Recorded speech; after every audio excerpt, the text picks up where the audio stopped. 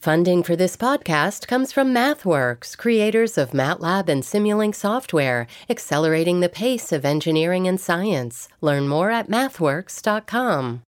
WBUR Podcast, Boston.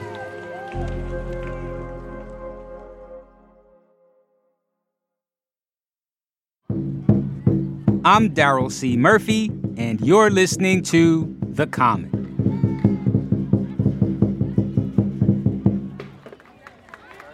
We just saw the lion dance. It traditionally opens up a lot of events and ceremonies, and it's supposed to ward off the evil and bring in good spirits. So it's a very opening, good harmony, good luck event to have. And this is from the WBUR Vietnam Boston group.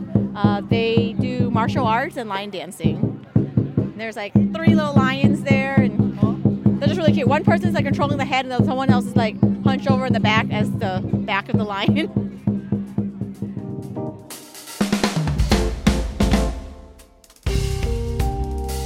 You just heard some of the festivities from Little Saigon's National Night Out celebration over the summer. Boston Little Saigon is one of the city's 4 official cultural districts.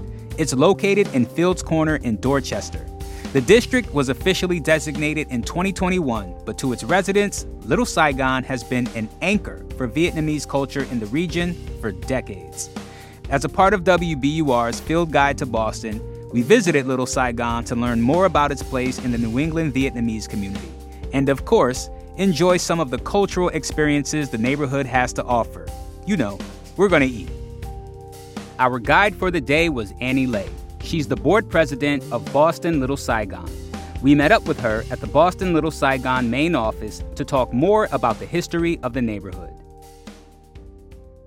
How long has it been Little Saigon to the people? Oh, I would say as soon as they moved in, right after the Vietnam War. How have you managed to maintain the neighborhood's identity? Because a lot of cities change, especially now, right? We have gentrification and stuff like that. How have you managed to keep the identity of Little Saigon, you know? I would say it's the businesses and the organizations and the people who chose to stay here. People are moving out, but then also people are moving in saying this is where people like to go and do things. So with the cultural district, we're actually having people come back to the neighborhood as opposed to moving out. But it's the businesses and the organizations that decided, they're going to keep their Vietnamese classes here on weekends. They're going to keep their martial arts programming here as opposed to moving out to the suburbs. And so people from the suburbs will actually travel into the city for the programming to make sure their children are still learning about their culture and then, going back to their homes. So the businesses are serving as an anchor, basically, a cultural anchor to maintain the identity here. Talk to me about the before and after. Has it made that much of a difference? Are people it's a district now? Are you seeing more people come in? Before, I would mostly see people who are already aware of what's going on in this neighborhood, people already in the know. So like myself, I came here for college, and then, I wanted to go to a Vietnamese restaurant because I miss Vietnamese food. So I came to Fields Corner because that's where it was. But now, after designation, I feel like there's more articles and news about the district. Mm-hmm. And so when people actually visit from Europe on tour, they see it on social media and they see it and they're like, oh, wait, this is new. I can now come to this neighborhood and experience and try Vietnamese food. So I'm seeing more people not from this area coming in, which is great. It's just, supporting our business owners so that they can survive gentrification and whatnot. But we seeing more people try also different foods, different items, visiting supermarkets. Because I think before I mostly just saw predominantly Vietnamese in the restaurants. But now when I walk in, it's a whole mix of diversity. Mm-hmm. What have you been able to do now that you have this designation? So we now are able to put in more arts and programming. We are working on renovating some spaces so that we have community space for people to gather. We're working on some artwork. We had done in an art alley temporary installation, but now we're working on a permanent installation. So we're working on things that just beautify the neighborhood, but also bring in the richness, and also just bring in safety, because the alley parts of it are kind of dark, and so the additional lights and people being in it actually just bring out a better sense of safety.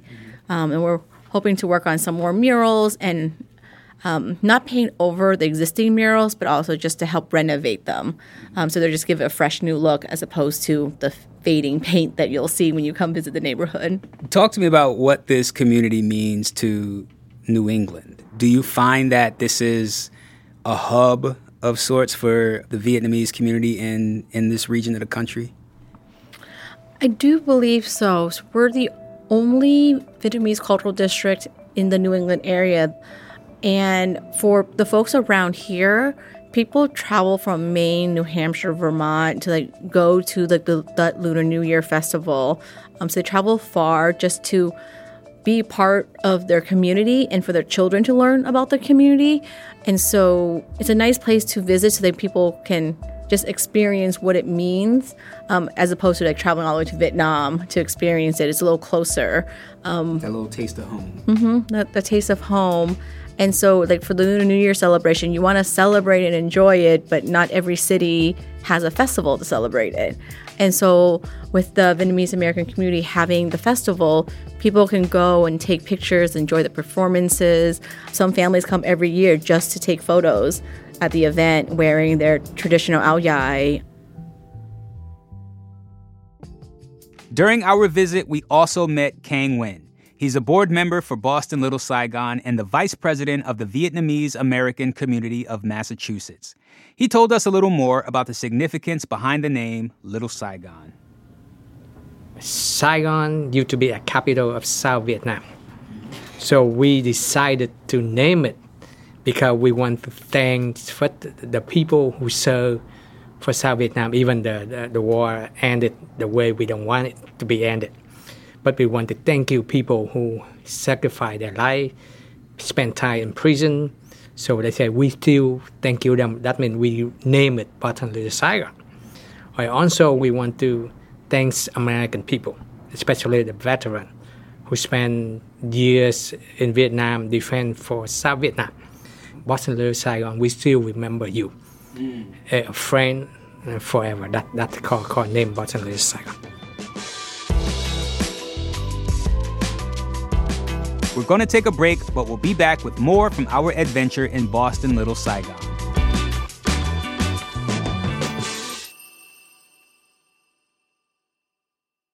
The world's clean energy future relies on ancient elements still in the ground. Without mining, there will not be a clean energy transition.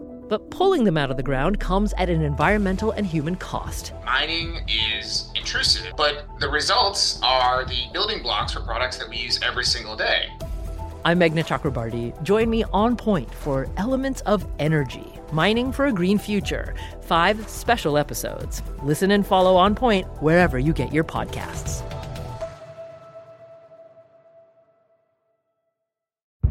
Did you kill Marlene Johnson? I think you're one of the first people to have actually asked.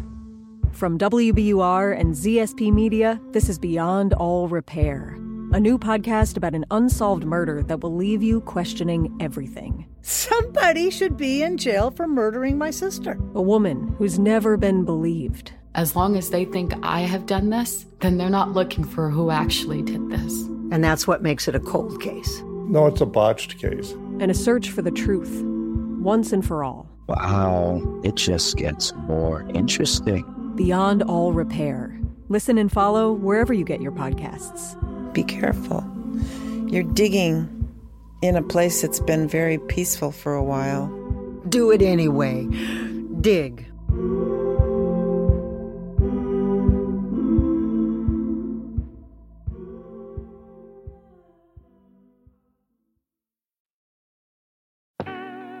And we're back with Annie Lay of Boston Little Saigon. Where are we now? Yep, we're at the Genton supermarket. It's the local market here that's on right at the edge of the cultural district. So this is actually the start of our cultural district lines. Pretty much almost anything that you need to make your pho or tat kho or any other dishes that you want to make. It's pretty big, too. Yeah. We got a lot of stuff in here. Yep. Sure. We got fresh meat, fresh seafood, fresh vegetables. What are we getting first? Let's go to the snack aisle. Should I get a basket? Of course, our favorite part of visiting any neighborhood of Boston here at the Common is exploring its various culinary offerings. In Little Saigon, we'd hit a number of spots, including Gen 10 Supermarket, a Vietnamese grocer that draws shoppers from all over the Northeast for their specialty ingredients. But the highlight of the trip may have been our visit to one of the restaurants in the district, Pho Lay. Okay, we're going to try roasted quail, the shrimp paste, and how about our chicken wings to compare it with others? Sure. Linding Mum chicken wings? That's Tran Lay. Her family owns Pho Lay, which has locations in Little Saigon and Cambridge. And just to be clear, she's not related to Annie Lay. Their last names are just a coincidence. Tran was kind enough to treat us to some of her favorite dishes while she told us a little about the different flavors of Vietnamese cuisine, Pho Lay, and what other restaurants in the area have to offer. Tell us about this restaurant. So, my family has been in the restaurant industry for over 30 years. At this actual location, we've been here since 2010, 2011. So it's been over 10 years. We serve Vietnamese food from all 3 different regions of Vietnam. Tell me about that. What are those regions and what are the differences? Vietnamese food is varied by region. So the north is usually has a colder climate. Then there's the central, where a lot of the imperial, where the imperial palace used to be, or is. And then there's southern Vietnam, where it's plentiful in fish and agriculture. So, of course, the food takes on the landscape of the region. Right. What we do is we take a sampling of all of the different regions. So, for example, pho originated in northern Vietnam.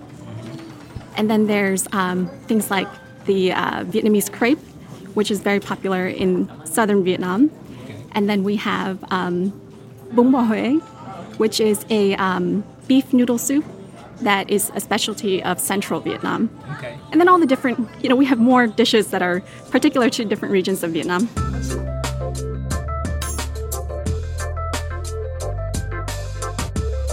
And that's all we have time for today. If you want to see more of our experiences in Little Saigon, as well as our reviews of all the bites we had around the neighborhood, including my take on a very controversial fruit, the durian, be sure to check out our video of the visit at wbur.org/fieldguide. And that's our show for today. Thank you so much for listening to The Common. If you like what you're hearing, you know what I'm about to say. Please go to wherever you listen to podcasts, especially Apple or Spotify. Rate and review us. Leave that 5 stars for us. Let us know how you're liking the show. We'd really, really appreciate it. And if you want to get in touch with us, hit us up on Instagram at WBUR The Common or send us an email at thecommon@wbur.org. I'm Daryl C. Murphy, and I will talk to you tomorrow.